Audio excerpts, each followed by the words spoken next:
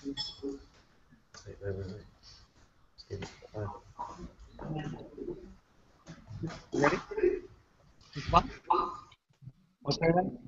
بسم الله الرحمن الرحيم الحمد لله رب العالمين اللهم صل وسلم وبارك على نبينا محمد وعلى آله وصحبه أجمعين اللهم لا سهل إلا ما جعلته سهلا وأنت تجعل الحزن إذا شئت سهلا اللهم أعنا على ذكرك وشكرك وحسن عبادتك يا رب الكريم. السلام عليكم ورحمة الله وبركاته.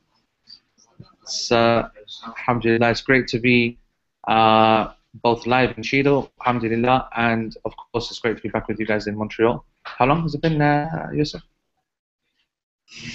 3.5 years? Wow. Awesome city, awesome people, mashallah. Awesome food. Oh. I just want to say that I sacrificed hardcore cocoa 76? 70? I sacrificed it. Straight out the park, just sacrificed it. I said, I'm going to come to the class and prepare for it.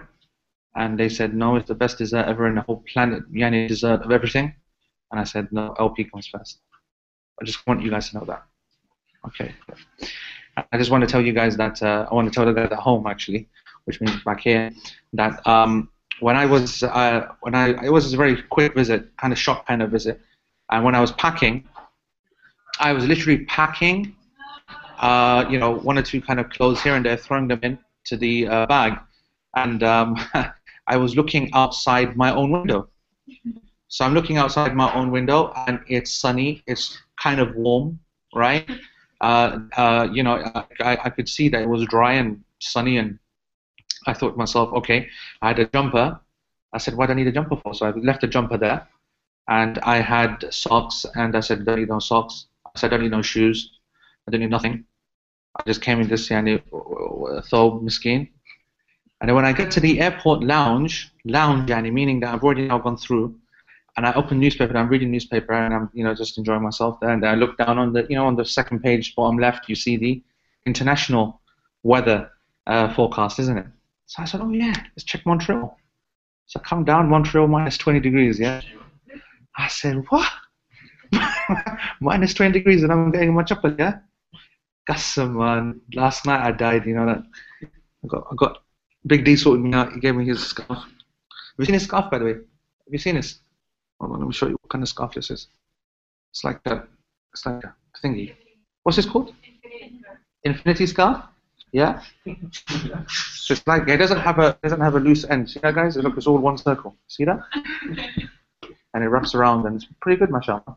Anyway, so alhamdulillah, it's good to be back. So today, what we're going to do, inshallah, is that we are conveniently, certainly for you guys, we are starting a new sub-chapter, which I think is either page 3 or 4 in the English notes, but I'll read it out for you for both the Arabic text and the English translation, and then we'll go into Sharh Mumti as usual. I think everything is running very smooth, technologically, mashallah. Khalid Asad have done a great job. So we will jump straight into the text then. And in the Arabic, Imam al-Hajjawi, alayhi rahmatullah, he says, وصفة الوضوء أن ينوي ثم يسمي ويغسل كفيه ثلاثا ثم يتمضمض ويستنشق ويغسل وجهه من منابت شعر الرأس إلى من حدر من اللحيين والذقن طولا ومن الأذن إلى الأذن أرضا وما فيه من شعر خفيف والظاهر الكثيف مع ما استرسل منه ثم يديه مع المرفقين ثم يمسح كل رأسه مع الأذنين مرة واحدة ثم يغسل رجليه مع الكعبين ويغسل الأقطع بقية المفروض فإن قطع من المفصل غسل رأس العضد منه ثم يرفع نظره إلى السماء ويقول ما ورد وتباح معونته وتنشيف أعضائه. So the translation of that entire passage, which will probably take us the next couple of weeks, I think, okay, is the description of the wudu is that he makes the intention first, then he says Bismillah and washes his hands 3 times. Then he rinses his mouth and nostrils and washes his face from the hairline to underneath the 2 jawbones and chin lengthwise, and from one ear to the other widthwise, including any light hair and just the facing side of any thick hair, and as far as it descends. Then he washes his hands up to and including the elbows. Then he wipes his entire head, including the ears, a single time. Then he washes his feet up to and including the ankles. If there is a limb which has been cut, the remaining obligatory aspect of it is washed. If the limb has been cut from the joint, one also washes the head of that upper arm or the joint, all of it. Then one raises his gaze to the sky and invocates, makes dua, with that which has been narrated. It is permissible to assist one, yani with their wudu, and it is also permissible to dry one's limbs. So that's the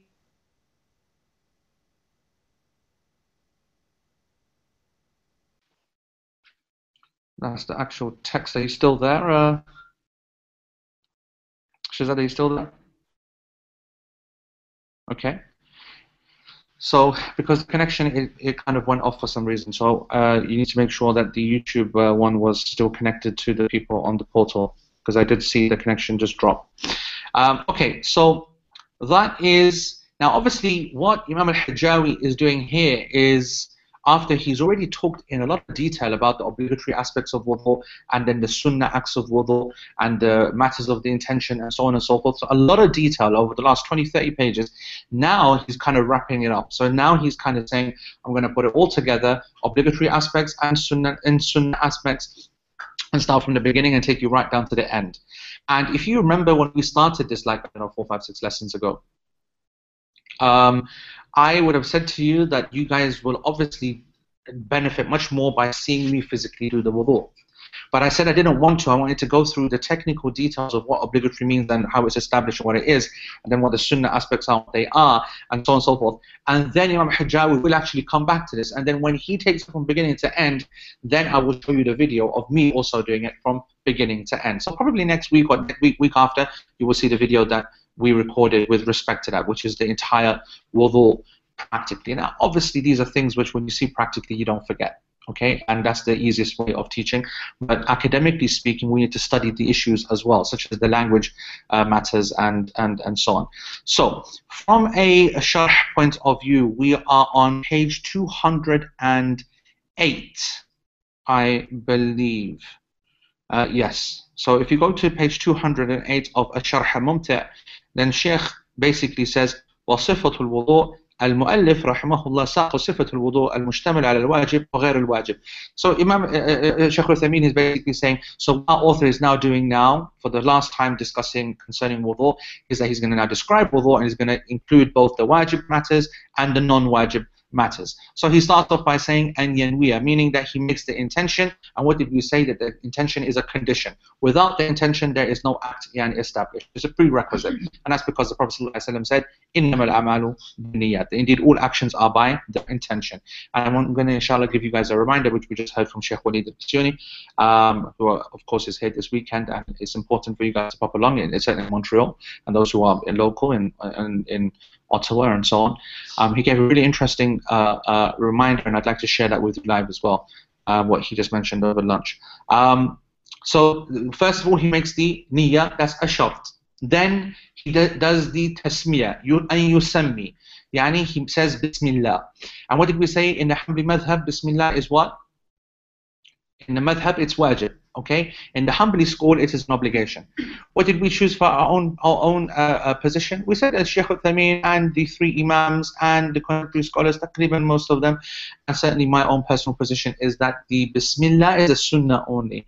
It is a recommended act. It is not an obligatory act. Okay, so that is the stating of the Bismillah. Then Sheikh says he washes his hands 3 times.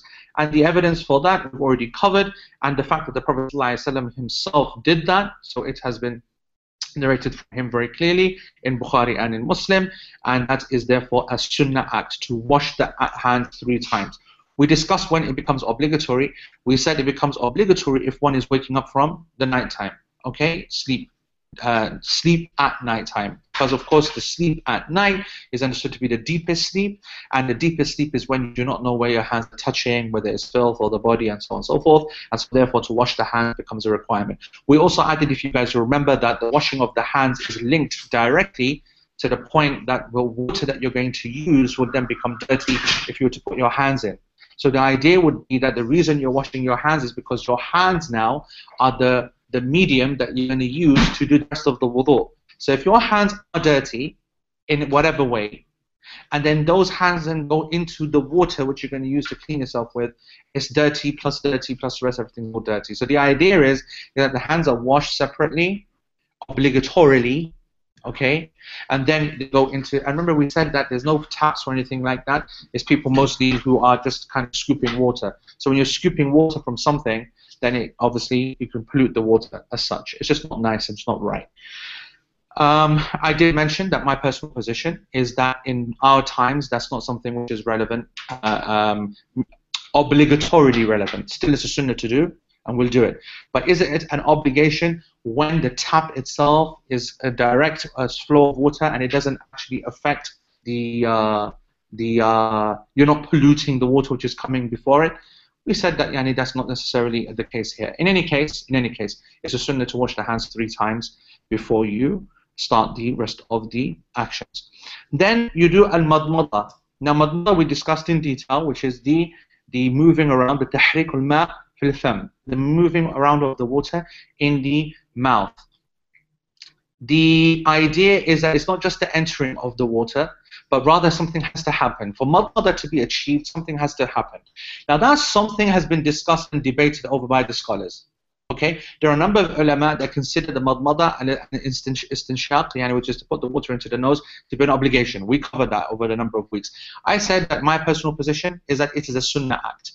It's a sunnah act, first of all, because you need to understand why is it that the scholars consider it to be an obligation. They did because they considered it to be from wujuhakum. They said that Allah subhanahu wa ta'ala says, wash your faces, which is a command, and therefore it's an obligation to wash the face. There's an ijma' upon that to wash the face is an obligation. But they then said that, okay, but what does washing the face mean? And therefore they said that the nostrils, the nose inside, and the mouth inside is also part of the face. Those who said no and said it's a sunnah, they said, yes, we know that the Prophet ﷺ did it. But does it come under the obligatory ruling which is in the ayah, which is the real serious kind of hardcore command? No, because what is inside is not what is considered the face. And you know the face is called wajh. And the word wajh comes from muwajaha, meaning to face.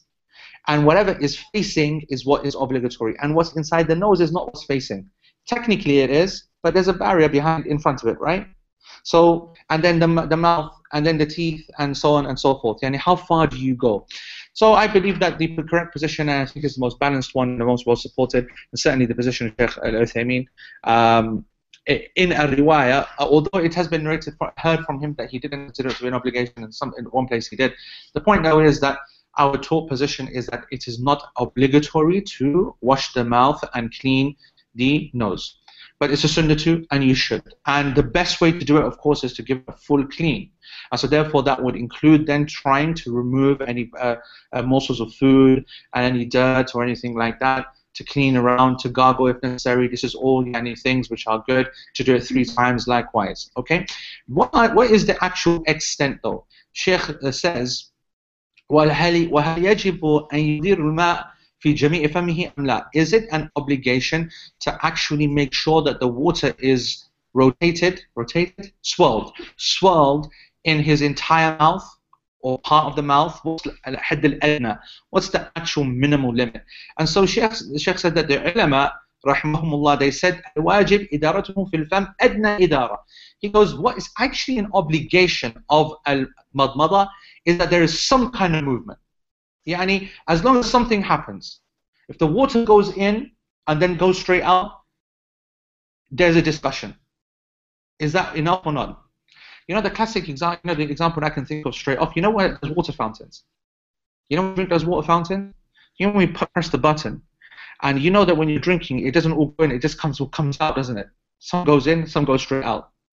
So this is, I think, a good example. Would you consider that to be rinsing? What do you think?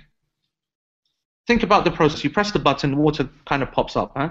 And it goes in, and you're drinking as fast as you can, whatever. And obviously, it's more than what's going in, isn't it? So then it just starts to just drip out. Now that water is almost literally going up and then down again. It's not like it's even going, you know what I'm saying? It's like literally just coming down. It's not like, so I personally think that would not be considered يعني أدنى الإدارة, that the most least amount of swelling.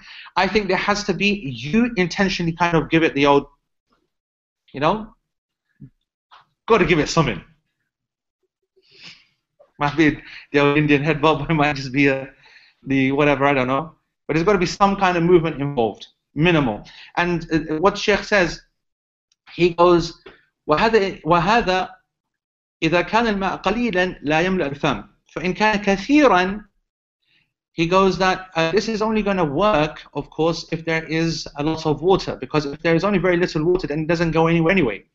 He goes, there's got to be enough water to actually do some kind of movement. In my personal opinion, I think that as long as there's some kind of intention to make some kind of movement, that does the job.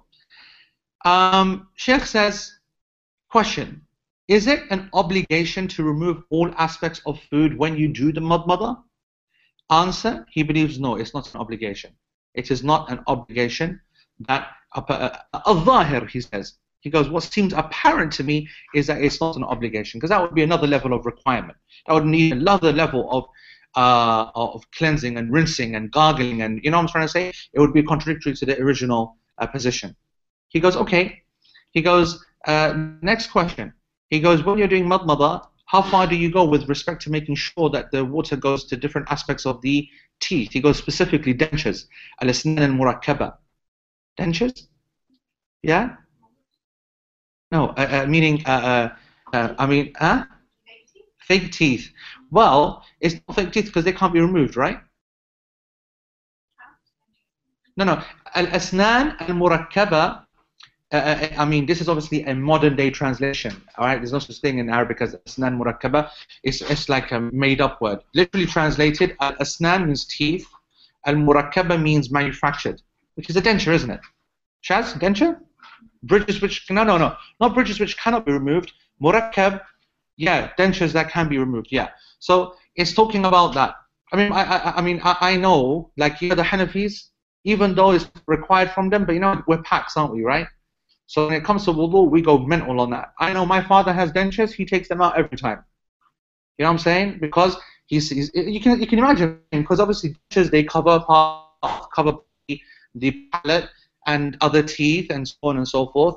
And for him, the idea, not just for him, of course, based upon many of the ulama who said that you have to wash the mouth, it's about getting water everywhere. And so therefore, if you've got dentures, then it's not going to happen, right? So take the dentures out and then get the water around. So that's what packs do. And I guess it makes sense. You definitely get rid of all the food. If it's dirty and stuff, then that would be the proper complete clean. There's no doubt about that. But it's an obligation. And Shaykh Uthaymeen gives the correct answer. And he goes, no, it's not an obligation. This is not Allah subhanahu wa ta'ala obligated upon the people. I mean, aslan, we're talking about the face, and now we're talking about the back teeth now. Do you know what I'm saying? How far are you going to go? You know, you could really push it to another level, right? And once you start taking it to that kind of detail, you start to lose the plot. So I think that the correct position, he goes, الظاهر أنه لا يجب وهذا يشبه الخاتم. يعني, he goes, the example I can give, he goes, it's not obligatory to take out dentures. Just go wash your mouth with the dentures in. Don't worry about the water's getting everywhere or not. It's gone into the mouth and it's been swelled and it's out. That's the job done. He goes, think about the ring. Now with the ring, he goes that, rahimahullah, he goes, we know that the Prophet ﷺ had a ring. But we have never had it narrated that he ever moved that ring or removed that ring. Actually, we've got nowhere that he removed the ring for wudu, and we don't even have the evidence to show that he even, you know what you would do, you'd just move it up and down, wouldn't you? I don't know. Else, yeah? Is that what you do? You just move it? Is that what you do? Or you just leave it? No? You move it completely, because you're a pack, aren't you? That's why. Like when you're doing it, you just keep it down. Yeah. I would, you know, if I had a ring, that's what I would do. I'm blaming this because I'm a pack. It wouldn't be for any other reason, right? But the thing is that if I've got a ring, okay, I am thinking now, obviously, of, you know, it blocking the skin underneath. Now, I'll tell you what's interesting for me. That in terms of giving an evidence, I don't think it's a very strong one, because, as we know, and Sheikh Uthaymeen knows far better than I do, that the stating of something not happening is not proof that it didn't happen. That makes sense? So meaning that the Prophet ﷺ not removing the ring or moving the ring does not mean that he never removed it. It just means that it might not have been narrated. At the same time, his evidence is to be considered, because we're not talking about like us lot observing. We're talking about the companions who are observing, and they picked up on every single minute detail. You know what I'm saying? I mean, everything that we know about wudu to the level of, I mentioned a couple of weeks ago that Abdullah ibn Umar is narrated that when he used to wipe his head, then he would go back to the water and pinch it between his fingers, just the water, to then go and then wipe his ears with. So I'm saying someone who's seen that kind of behavior from the Ibn Umar, are going to be seeing the Prophet move his ring, right? Especially when they've said that the Prophet ﷺ washed his hands 3 times, it was done like this, and this manner. Why would you not mention the ring? Yes? And the ring of the Prophet ﷺ is a famous ring. So Shaykh Uthaymeen, he goes, and so ولم ينقل أنه كان يحركه عند الوضوء وهو أظهر من كونه مانعا من وصول الماء من هذه الأسنان ولا سيما أنه يشق نزع هذه التركيبة عند بعض الناس. He goes, so in conclusion, think about this. He goes, never has it been narrated from the Prophet ﷺ that he moved his ring, despite the fact that the ring and the skin it's blocking from getting wet is more an obvious thing to worry about than teeth at the back of your mouth with some random denture.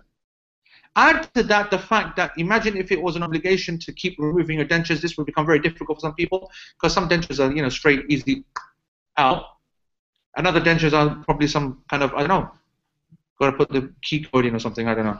She said, there's some difficult ones. She said, there's hard dentists, that, yeah? It's okay, she doesn't need to answer that, because we have Uthman at the back. He's probably going to get jealous and get upset that Yanish is answering for him. It's okay, Uthman, don't feel slighted by that, bro. Shad's most a senior dentist. You trained in Slovenia or some bakwas, I don't know. He's British. Okay. Okay, so next then is, so we said that's the Sunnah act, right? The in our position, the washing of the mouth. Istinshaq is now the cleaning of the nose. Now, the cleaning of the nose has 2 aspects. It has istinshaq, okay, which is the sniffing, and istinthar, which is the, what's that? Blowing? Yeah, blowing. It's the blowing out of the nose. Istinshaq and al-istinthar. These combine to basically determine the completion of the cleaning of the nose. Again, there are some that consider it to be an obligation because it's part of the face, and there are a number of hadith. The Prophet ﷺ said a person wakes up, shaitan is in this part, the nostrils. Okay, the shaitan's in the nostrils, and so is that a spiritual meaning? Is that a physical dirt aspect? Okay, it's a general idea. And I think, I don't know, you guys probably know better because you guys have AC all over the place, right? But I think with AC it dries out more at night time, or maybe just generally still air, or maybe is it that you breathe more at night time? How does it work? When you're asleep, you snore because you're breathing through your mouth more? Okay. Not everyone snores. Those who snore. Yes, saliva flow decreases, the mouth becomes dry because everyone's breathing through the mouth, right, Shaz? And some people are able to block off the nose, and some people have a, if you have a blocked nose, then you're going to have a really dry mouth because you're not going to be able to breathe through your nose, and therefore you're going to be breathing through your mouth all the way through the night, 6, 7, 8 hours breathing through the mouth without any drink of water. You can imagine air going in, out, becomes very, very dry. Now reverse the scenario if your mouth is closed. Yeah, so then you're breathing through your nose. And the same way, your nasal secretions, if they are then becoming drier and drier and drier as the air is flowing through there and not through the normal mouth, then you're going to have a nose which is more dirtier and so on in the morning. And so maybe that's an indication of the Prophet ﷺ to the washing of the nose. And Allah knows best, there could be something in it. Anyway, the point is that is this an obligation? And Sheikh Al-Uthaymeen, he said istinthar itself is sunnah, to actually blow out the water from the nose is a sunnah. And he goes, there's no doubt, of course, he goes, there's no doubt that if you want to properly clean your nose, you have to combine these two processes. So, we're not trying to belittle the action, and we want to recommend it, but we come back down to the academic point. Is it an obligation? Our belief is that no, it is not an obligation. Okay, what about then Paxiani, the way that we really give it some, like full behavior, this mubalagha, this exaggeration, okay? You'll see obviously the real man, a real man when he's doing his nose, he just gets that water and he sniffs it up. And I don't know, me, I'm very sensitive. Any water goes anywhere near up that nose, I'm sneezing for the next 10 minutes. You know what I'm saying? Yeah? And for other people, they can get sinus issues, and you've got illness, cold, and all kinds of crazy stuff happens. Right? It's very sensitive for some people. So it's a rahmah from Allah that it's actually a sunnah act, according to our position. So the point is, though, but for those who are able to do it, it's good. And if they are to do it, should they exaggerate it? And the answer is yes, that they should exaggerate in it, okay, as the ulama said, except when you are fasting. إِلَّا أَن تَكُونَ صَائِمًا, as the Nabi sallallahu alayhi wa sallam said, except when you're fasting, because honestly when you snuff the water up in a way, it goes down and basically you swallow it. Same route, isn't it? Okay, it connects and then it goes down and khalas. And this is because of the hadith of Laqit ibn Sabra. Sabra, he said, radiyallahu ta'ala anhu, وَبَالَ فِي الْإِسْتِنْشَاقِ إِلَّا أَن تَكُونَ صَائِمًا, and exaggerate in the process of this cleaning of the mouth and the nose, right, sniffing up of water, except if you are fasting. And then Sheikh also said, and of course, if you do have a problem with your nose, then you don't need to. Then it's sufficient. And he goes, therefore, the minimum that we expect from a istinshaq is at least the nostrils are cleaned. So just the modern law version, yeah? The models who make wudu, they just get their water and just go.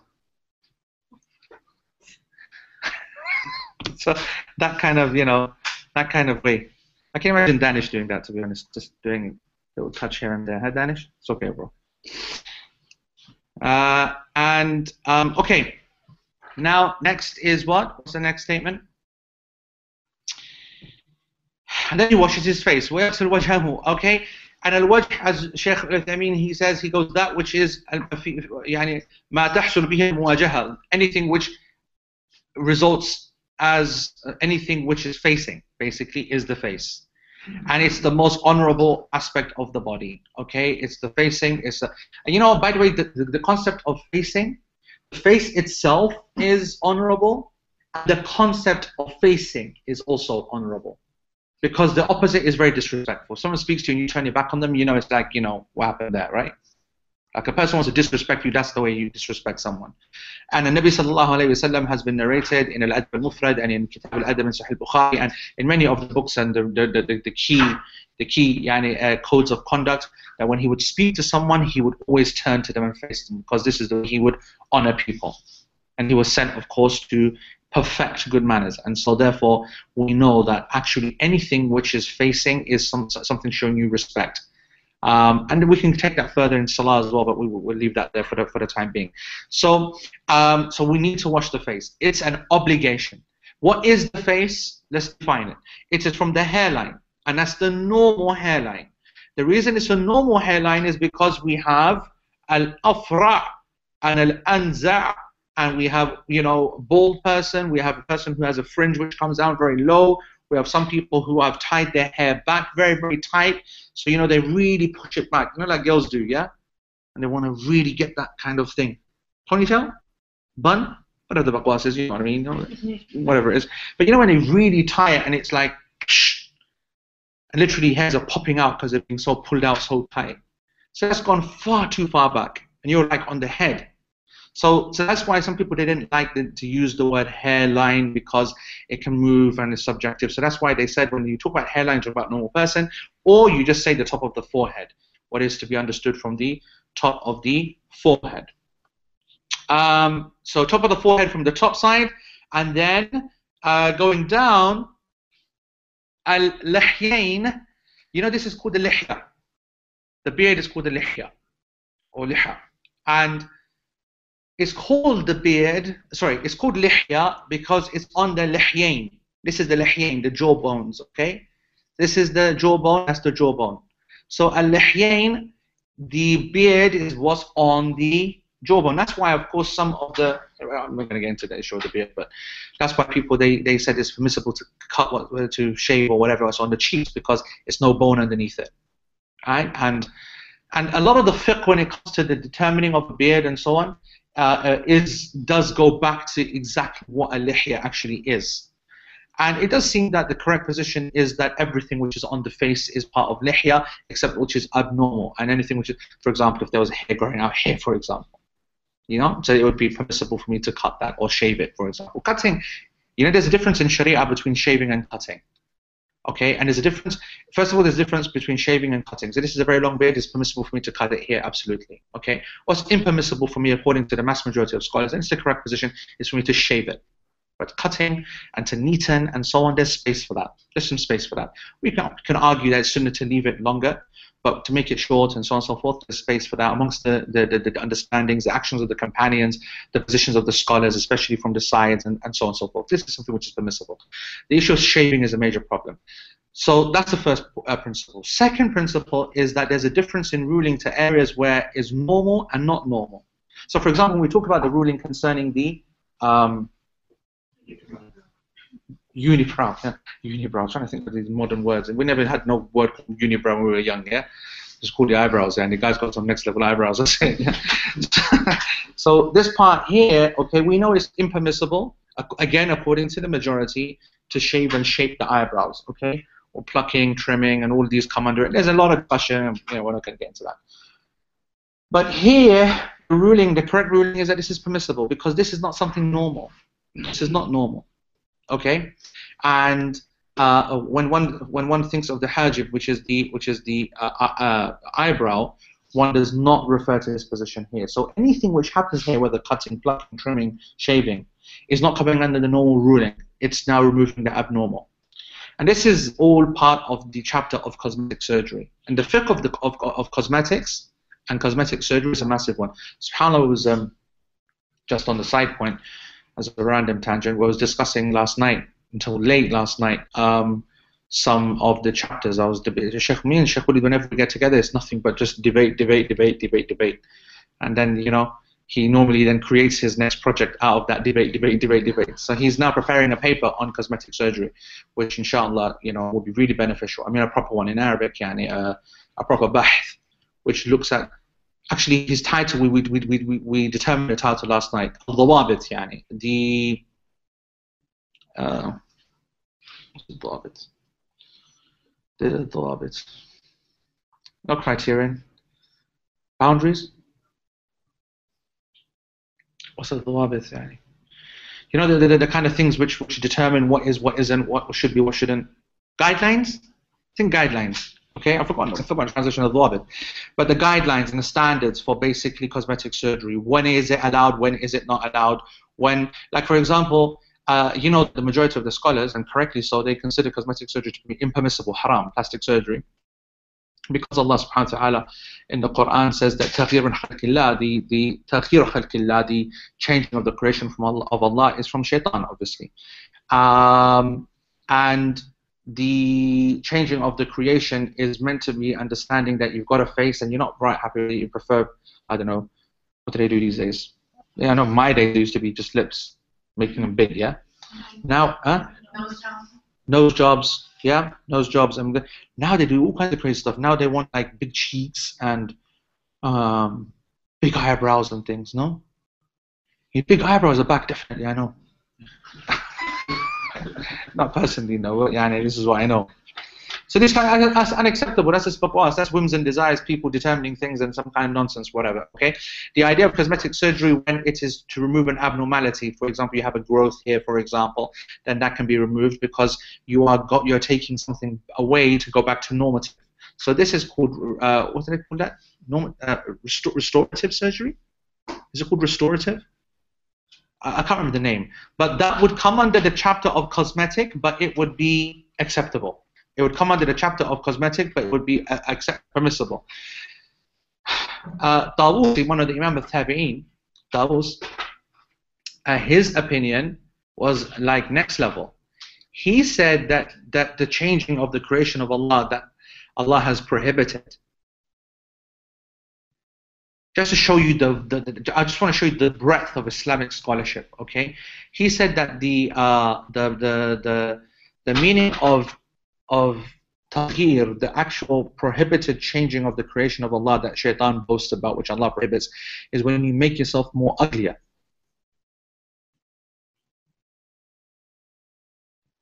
Now, who on earth goes and makes himself more ugly? And that's what we thought. Yani, who does actually go out and make themselves more ugly when they do cosmetic surgery? The first thing, of course, to take from this position is that therefore plastic surgery, nose jobs, and these jobs would be permissible. Would be permissible because you justify to yourself that my people like, you know, big lips, and our men like big noses or small noses or whatever, and then you go and do it. Okay, so this is the most important lesson to learn, that some scholars would allow that. The interesting point is that the interesting thing for me is that I actually realize now what he means.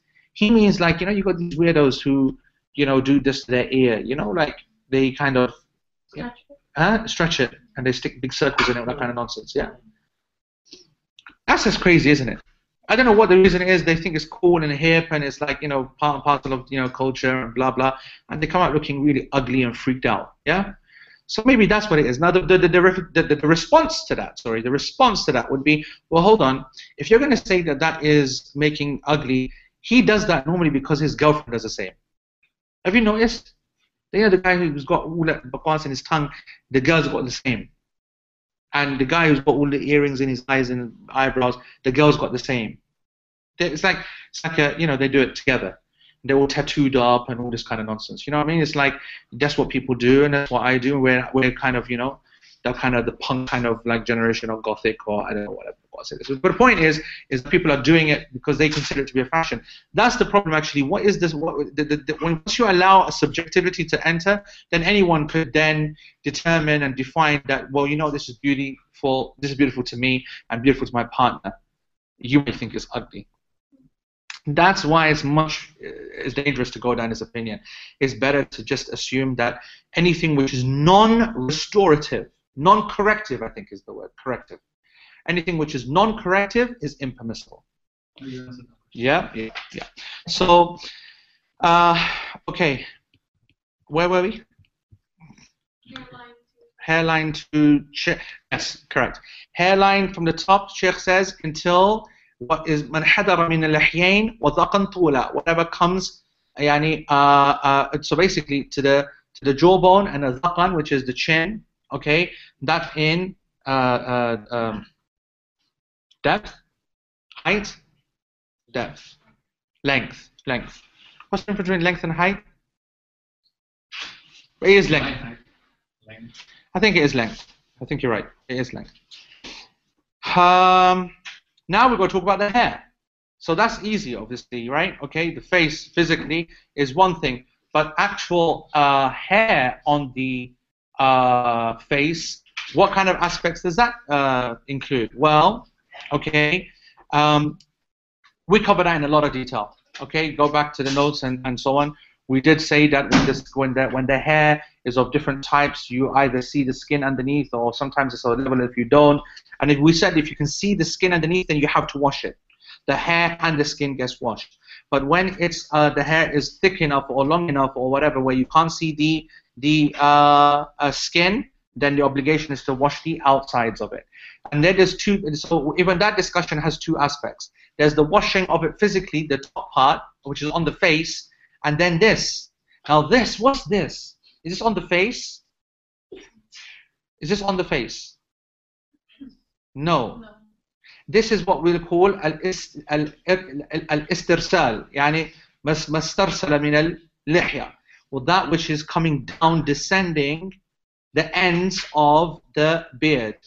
Now, for these parts, Sheikh Al-Uthaymin says, he said, وقد ذكر ابن رجب هذا في القواعد.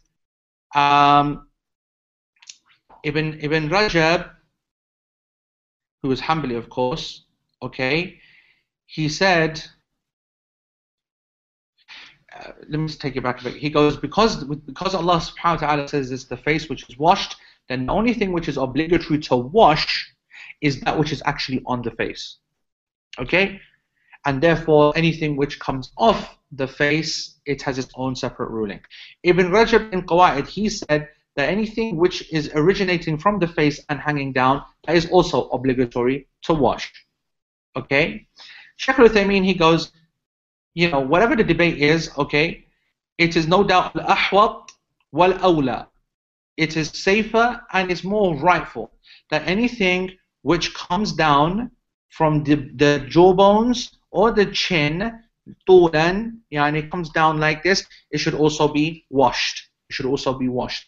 Now that washing is only that which is facing. That would mean I wouldn't need to then wash the back parts of it, and so on and so forth. Which is why, in my opinion, the correct position is that a person would wash the face, wash the beard, and then would run the fingers through. He would run the fingers, and we discussed this concept of, you know, tahleel, you know, of actually putting and combing the beard, and the understanding of that. Go back to the lessons on that, lesson 10, 11, 12, I think it is, okay?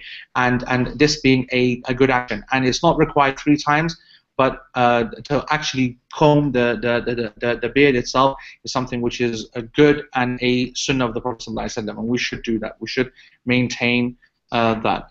Okay, and then from the ear to the ear, okay? From the ear to the ear, and Shaykh al-Uthaymeen also mentions, he goes, the white part, it's interesting because it is white, isn't it? Is this part here.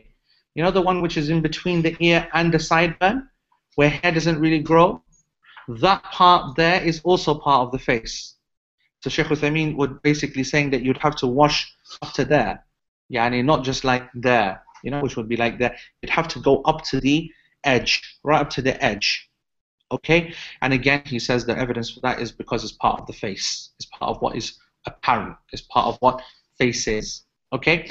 And again, he repeats, and you would wash on the entire face, both sides, and from this, that way, all hair which is thin, you would wash the face, and then anything else which is apparent. The thick hair which is out. It doesn't need to, you don't need to go behind and in and so on. It's the external facing aspects. And Shaykh then on page 212, he defines it. He says, thin hair, light hair is when you can see the face, the skin. Thick hair is when you can't see what's behind it. Okay. He goes also, we need to make sure that we do emphasize the washing of certain hair on the face. So he mentions the eyebrows. They need to be wetted. Absolutely, when you wash the face, the eyebrows need to be wetted. Now, that has consideration for people who wear false eyebrows. False lashes even. Is it eyelashes they wear? Yeah, okay, yeah. I don't know. So, you know, eyelashes and the eyebrows. Okay? Ahdab is that. Al-Hajibain is that. Al-Aradain would be sideburns. Okay? Right? And Al-Anfaqa is this. What is that? Shaz, what's that? You got a beautiful one there, Shaz. Grab it for us and show it to everyone. Stop laughing at him, boys. What are you laughing at for? That's what you're laughing at him for, man. You are dreaming. I'm not dreaming. I've got a small one. I can't see it. Look. Now, what's that called? Anyone else? Goatee? No, no. Danish, what is it, man? I know that you groom yours. Tell us. Bobby J, tell us where is it called, Bob's? Bob's has got a nice one, mashallah. Everyone tends to look at Bob's and does his best. Anyone give me a name for it? Soul patch. A what? Soul patch. A soul patch? That's a slang term. It's a soul patch. Is that some kind of Montreal bakwas? This is an English class, by the way, not French bakwas, yeah? Le soul patch. Yeah? We've got one. No one's found a phrase. Anyway, but you get what I'm saying, yeah? That's whatever that is. That's an obligation to wash. Actual wash. Not just wipe or whatever. And that comes under the ruling of being washed completely. Okay? Yeah. Okay, good. And Sheikh also mentions, basically, he says that the ruling about anything, about any hair, mustarsala, yani whichever hangs down, he goes that this would be basically anything, whatever length you would go and you would continue to weten it and to go through it. Okay, right. Then you wash the hand with the elbow. What have I said in English? What have I translated it into English? Then he washes his hands up to and including the elbows. Now, obviously, in English, when I've translated that, okay, last week, if you remember, those who were there last week, we discussed, was it the week before? We discussed the Arabic use of the word ila, which means to. Now, Allah subhanahu wa ta'ala in the Quran, He says, wash your hands ila al-marafiq, to the elbows. And so we discussed the Arabic application of the word ila. Does the word ila mean up and to, the edge? Does it mean up and to and includes?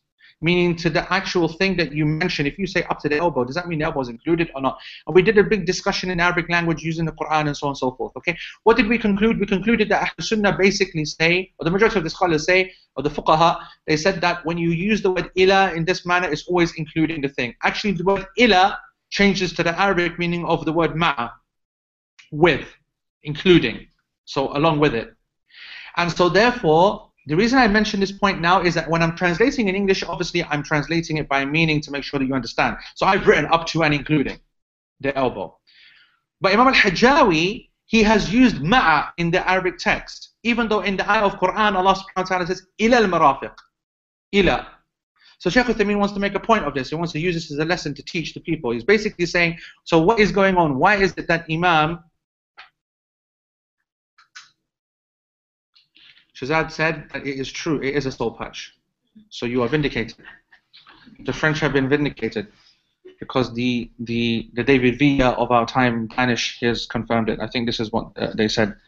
I don't know, maybe this is what they do in Barcelona. We have a guy from Barcelona there. You know, he actually thinks that he's like a Barcelonian as well. MashaAllah. Lots of love to you, Danish, bro. We miss you, man. Right, so the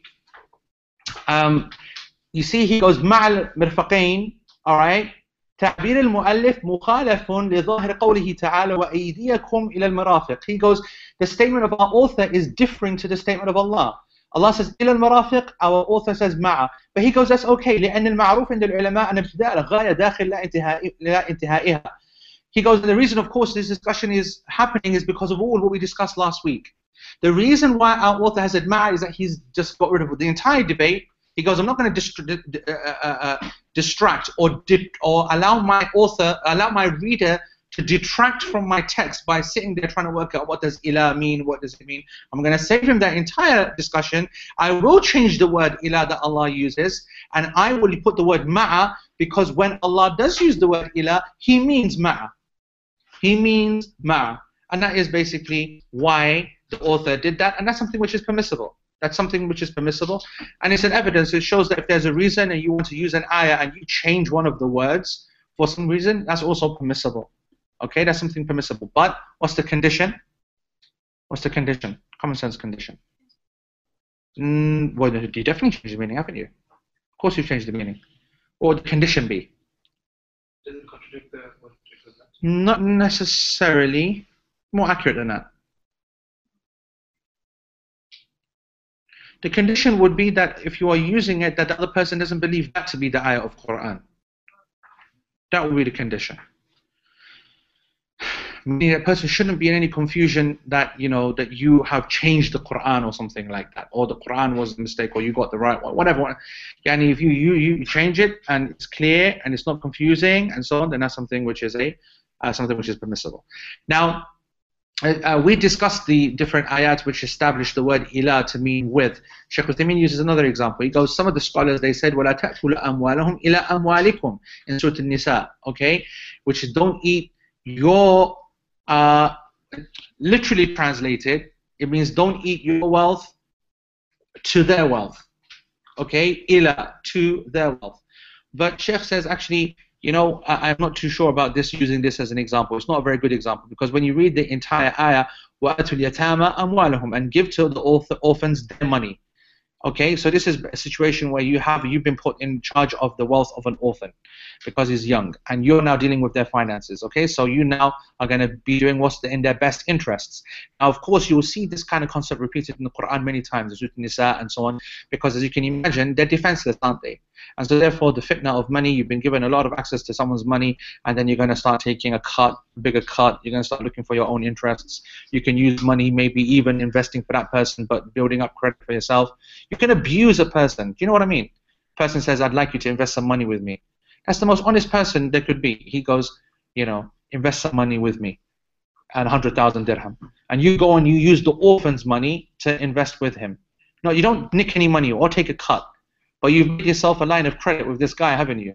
This guy that you've gone and invested with him, or you've actually got some kind of now relationship. This guy, I said, give me 100,000, and he gave me 100,000. He might give you preferential rates somewhere else now, okay? And do you favors. That happened as a result of you abusing the other guy's money, not your own. This is a potential meaning.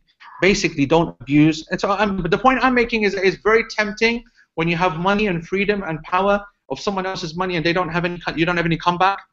Man, you got freedom to do what you want, you can abuse it. So Allah subhanahu wa ta'ala says, وَلَا تَتَبَدَّلُوا الْخَبِيثَ بِالطَّيِّبِ وَلَا تَأْكُلُوا أَمْوَالَهُمْ إِلَى أَمْوَالِكُمْ. Don't replace that which is pure with that which is filthy. Allah subhanahu wa ta'ala is giving an opportunity here to help someone, and what you're doing is just, you're making it even worse. You've got an opportunity here to help someone and invest their money good, and actually you're the one who's taking benefit from it. That benefit could be from, just as I just mentioned, or actually stealing it physically. So this is what the ayah says. Ilah here is basically you abusing that money at the same time. All right? Meaning you are basically turning it as if it's your own money.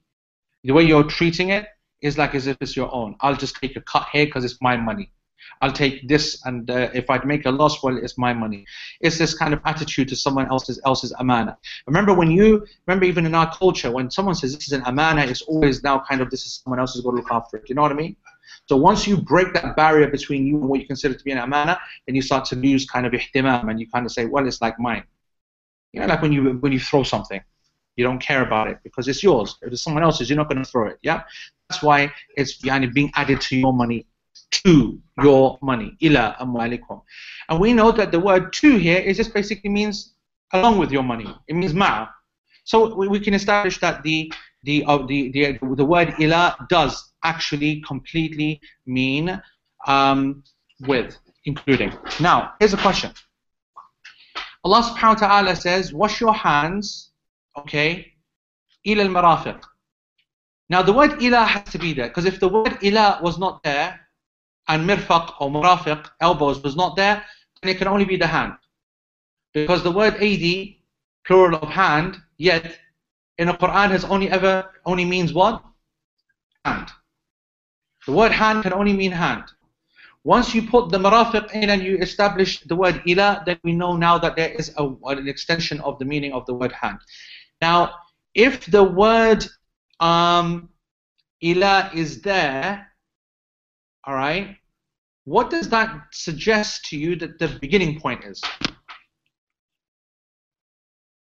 Like, it's now time to wash my arm.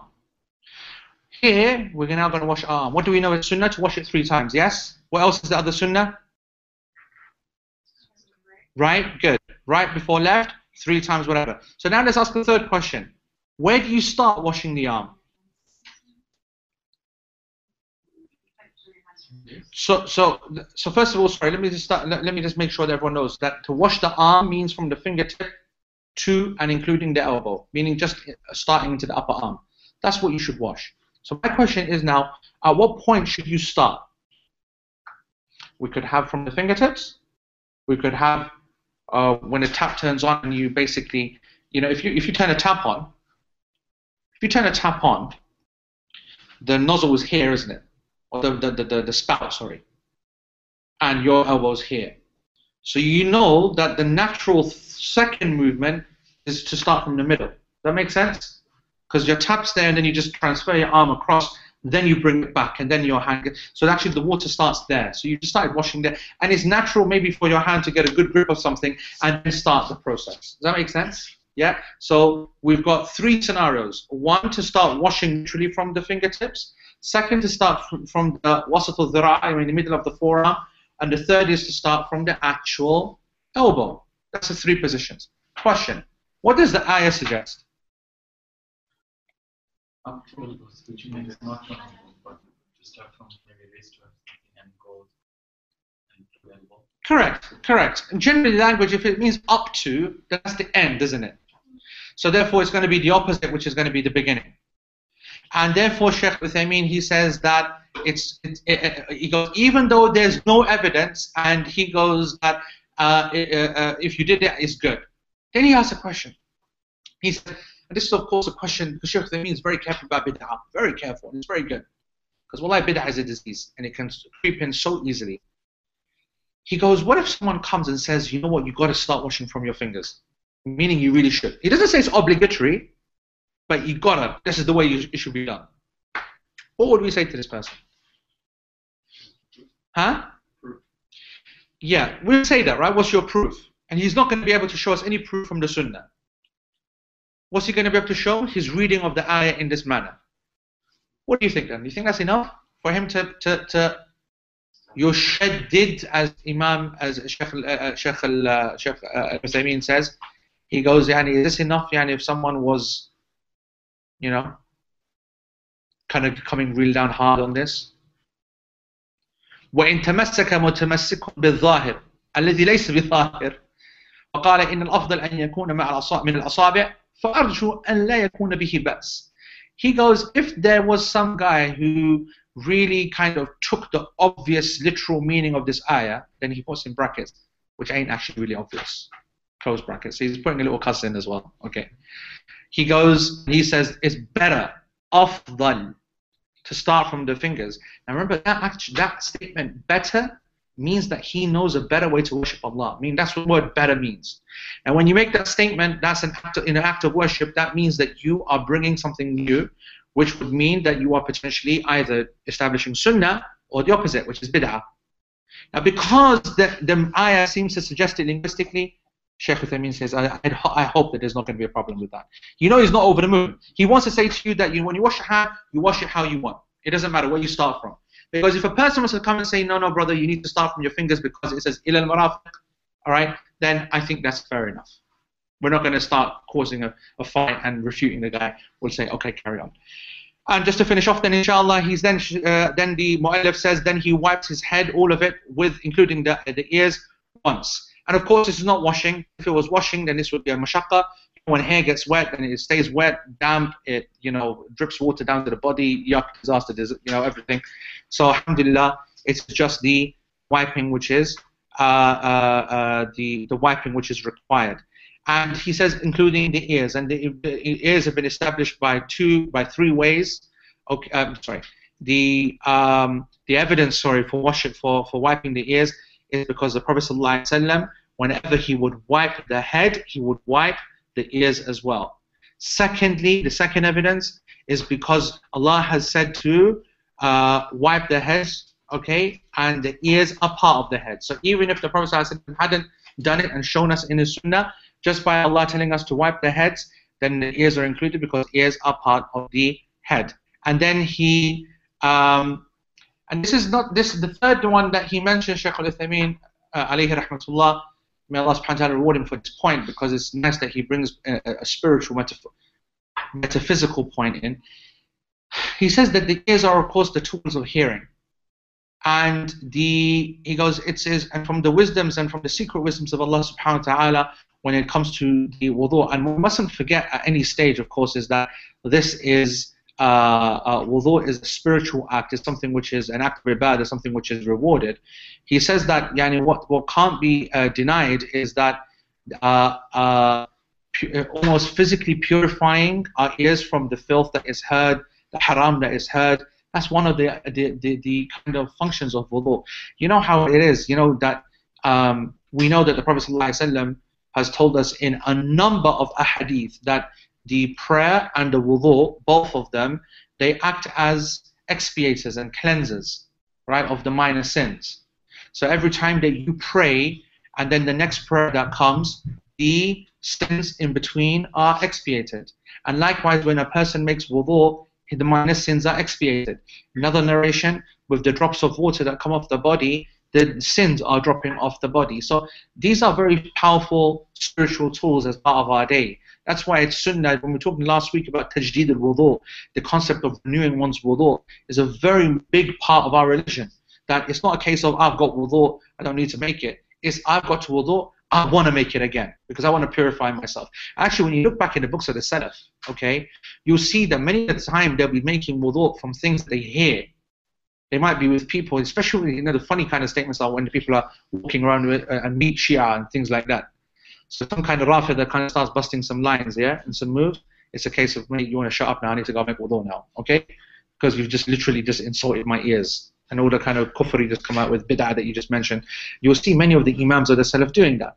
So that's like the kind of like the filth that you might hear from a dini point of view. And then of course, we know that a person, when he is, I mean, when you look at the metaphysical aspect of water and the metaphysical kind of nature of wudu being drawn out and touching areas that cool you down, shaitan, when he makes you angry, even though from a hadith point of view, we all know the idea that when you are angry, go make wudu. This hadith is not actually rigorously authenticated. There are many people that consider this hadith to be or not authentic. All right, and a lot of people kind of made it a real big. This is a definite thing to do. It's not necessarily. But at the same time, it's not also life and death. This hadith is not a hadith of aqidah. This is a hadith of general action. And when you do think about shaitan, we do associate heat with shaitan, and fire, and Jahannam, and so on. And he does incite people. He inflames their passion. He makes them boiling angry. The kind of words of anger are associated with heat. And water is associated with calm. And earth is associated with calm and cold and tayammum and turab, and Adam is from turab. So when you look at the Quran in this more kind of holistic fashion, you will be able to see some kind of relationships with our surroundings and the elements and so on. And so therefore, when a person gets very angry and he goes makes wudu, he is kind of purifying himself away from shaitan. And when shaitan speaks nonsense, al-laghu and filth and so on, then the part of the ears to be clean is part of it. And this goes back to what I mentioned last week. When we make wudu, it's got to be more than just a mechanical action. It's got to be the fact that we know this is that purification is so very, very important in our deen. We know that Allah subhanahu wa ta'ala doesn't allow us to stand for prayer except that we are in this kind of blessed state. We know that the angels make dua for the person who is in wudu. We know that the person who makes wudu in difficulty, like in shita, like in this nonsense outside where we march, spring has officially started and it's minus 20 degrees outside, then what's going on, right? That's no fun going outside making wudu. I'm walking around in chappals, by the way, people looking at me like I am completely insane, right? Okay, and I'm a guy who doesn't really care about what people think at all. Like, my skin is thicker than most, all right? But I can imagine. I can handle the idea of walking around in chappal. I believe the idea that I'd make wudu outside though, yeah? That's a bit too far. But of course, making wudu in that kind of weather and in cold water, or even when hot water is available, putting yourself through that mashaqqa is actually a rewarded action. We know that the angels will testify for that person. We know that Allah subhanahu wa ta'ala will turn that water and that action into some kind of shining. They will come ghurran muhajjalin, as we mentioned a number of times, shining and bright and evidence. Their faces, the foreheads from where they washed higher, the shins and the shanks, which they washed higher, and the forearms, al-abud, this part here, when the person washes and goes higher, they will be coming glowing and shining. So there's a very strong metaphysical, spiritual aspect to wudu that we mustn't forget whilst we're going through all the dry academia and so on and so forth. So I think that we will stop there because we've gone over an hour and we wanted to do some Q&A, and Shazad has decided to bore the life out of everyone by telling us that the actual name for this little baby here is called the mentolabial sulcus. So Jazakallah khair, Shazad, for that little gem of nonsense. Okay, so so we'll do some questions, inshallah. The first question, which is here, is: would having the top of the outside of the ear bone pierced be permissible? Would having the top of the outside of the ear bone Where's the ear bone? There's no bone there. That's cartilage, isn't it? The bones are in here. This. That's cartilage. What's that? This is cartilage, isn't it? Sorry, bones are in here. So how do you pierce? How do you pierce the ear bone? I think it's the inside. Oh, this, Yeah, on top. that, No, that one on top. that. No, it's on the Well, people do pierce that part. Yeah, they pierce that part. So what's the ear bone? When they're saying pierce an ear bone, It's on top. It could be both. Either one. Yeah. The bone under your crown. so that tell that person I don't even know what they're talking about. Would having the top, this is what the question says, would having the top of the outside of the ear bone pierced be permissible? Yeah, right here. You know the cartilage on top? Just point to me, man. Right here. On top. No, not there. Yeah, I need that. Yeah. That, Like the bottom side. that, No, it is. Yeah, that. that, Yeah. here, How about anywhere? here. Yeah, I mean, for a woman, yani, this is part of tajammud, meaning a zina. For a woman, it is part of beautification. Okay? And if someone yani, is thick enough to think that looks beautiful, then yani, tfaddal. Okay, this part of the urf, isn't it? Yes? As for, yani, you know, to stick something in there and then make it like that, you know, they stretch it and they, you know, what is that? غوغاء, yani, juhal people that do things like that. You know, you can put your whole hand through. Anyway, Part of changing khalq Allah. That is, yeah, we discussed it earlier on. That is what we consider to be the major changing. What if someone was wearing waterproof mascara or makeup on the eyelids? So that's what we mentioned. We said that yani, waterproof makeup needs to be removed. We mentioned that in last week's lesson. Waterproof makeup, lipstick, and so on needs to be removed. What the concession that we gave was that a person would, after their process of removing said makeup, that there was. I gave the example. I gave the example that of lipstick. So when you have lipstick, which is waterproof, okay, then you rub it off. But if you rub it off, it doesn't mean necessarily that all the color goes. Some of the color remains, and some kind of strands or shade will remain of some sort. But that second, third layer of the lipstick is not the impermeable part. Normally, it's the full-on last kind of part that goes on, which is the impermeable part, which if rubbed away with the tissue, will leave enough rawness or whatever it is, okay, even though color is there, to allow the water to penetrate to the lips. And the lips must be wetted. So the same ruling goes with the mascara and anything else, that the outward layers of impermeability need to be removed. And if what's left underneath is still a little bit, but it does wetten the eyebrow, okay, and like meaning that a person tries their best, but there's still bits and pieces still left there of that mascara, then that's okay, because we understand that the major barrier has been removed. And anything which is insignificant, and insignificant is that which you can't really see easily, you can't really make out. This is something which is yurafa anni, which is pardoned. Okay, so that's something which needs to be considered. Does the ring analogy mean the same as the earrings? Would one have to remove it? No, one does not have to remove the earring. One does not need to remove the nose ring. One does not need to remove the ring. It is good to make sure, if it's nice and simple, just to get the area wet, but nothing else is required more than that. Nothing else. And actually, the earrings and all these kind of things, they are pretty much covering what's inside anyway. It's not like covering it more like. I think that they should remove those which are like a plate. I don't know what they're called, but you know what I mean, yeah? Huh? Clip-ons, yeah.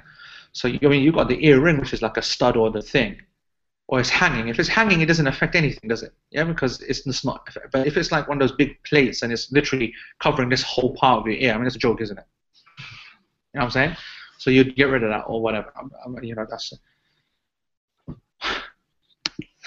Shaz, what's wrong, man? Do you need some help? How about shaving legs? How about shaving legs? What about shaving legs, Shaz? Yeah, just give me 2 days. I'm back here. I'll help you out. Don't worry, man. I know things are bad, bro, but I'll look after you, man. Shaving the legs is permissible, of course.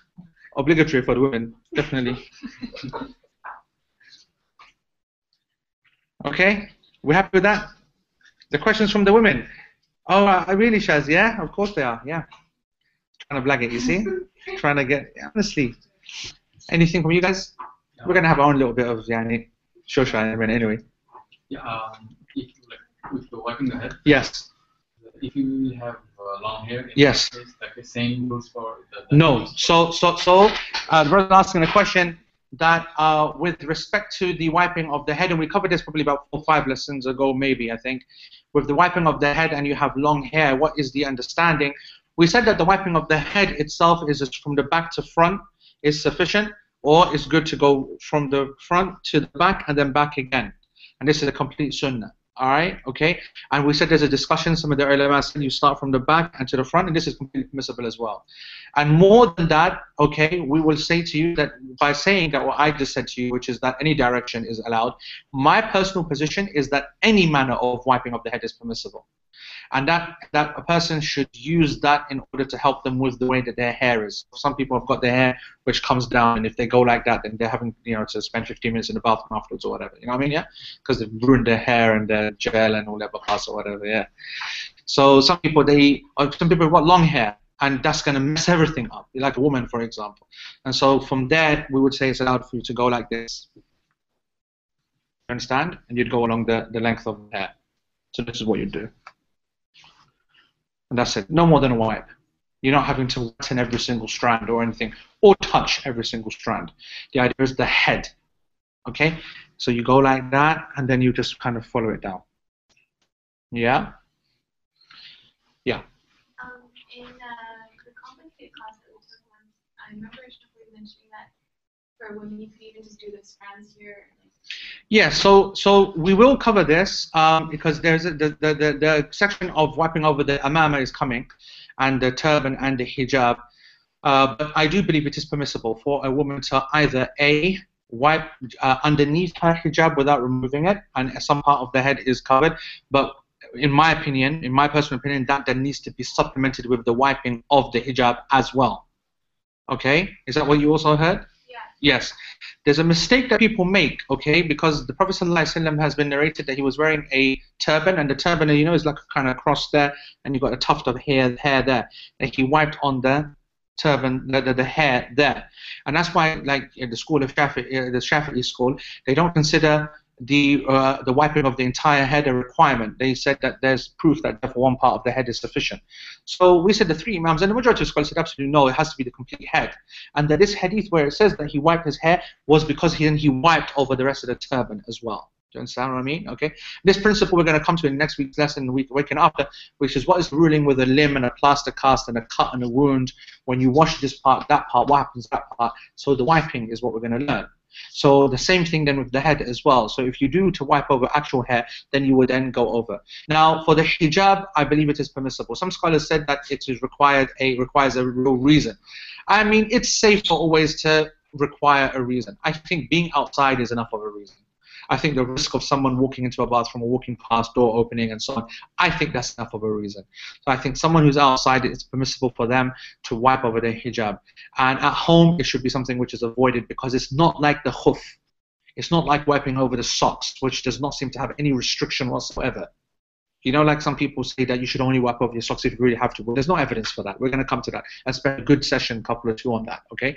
But when it comes to the hijab itself, there really is no evidence, and you are kind of moving away from the basic principle. And there's a discussion. We will spend some time on that. Yeah. I remember in one of your sessions you mentioned that the hands, which was, I suppose it was separate from the washing of the entire arm.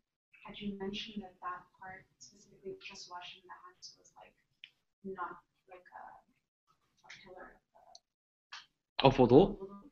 You mean wiping the hands? Just wiping the hands. Did you see though? Did I mention that in one of these lessons? Then you mentioned that you let's say if there's some stuff and a glove here or something. Yeah. That it's good to wipe your hands in that specific scenario, but it's not something that's mandatory. Right. I think you're referring to, and I think we covered that the first thing today, which is the washing of the hands when you wake up from sleep. Right. Yeah. Yeah. So that's the washing of the hands when you wake up from sleep because you don't know where the hand spent the night. And that's a whole different kind of scenario. Okay?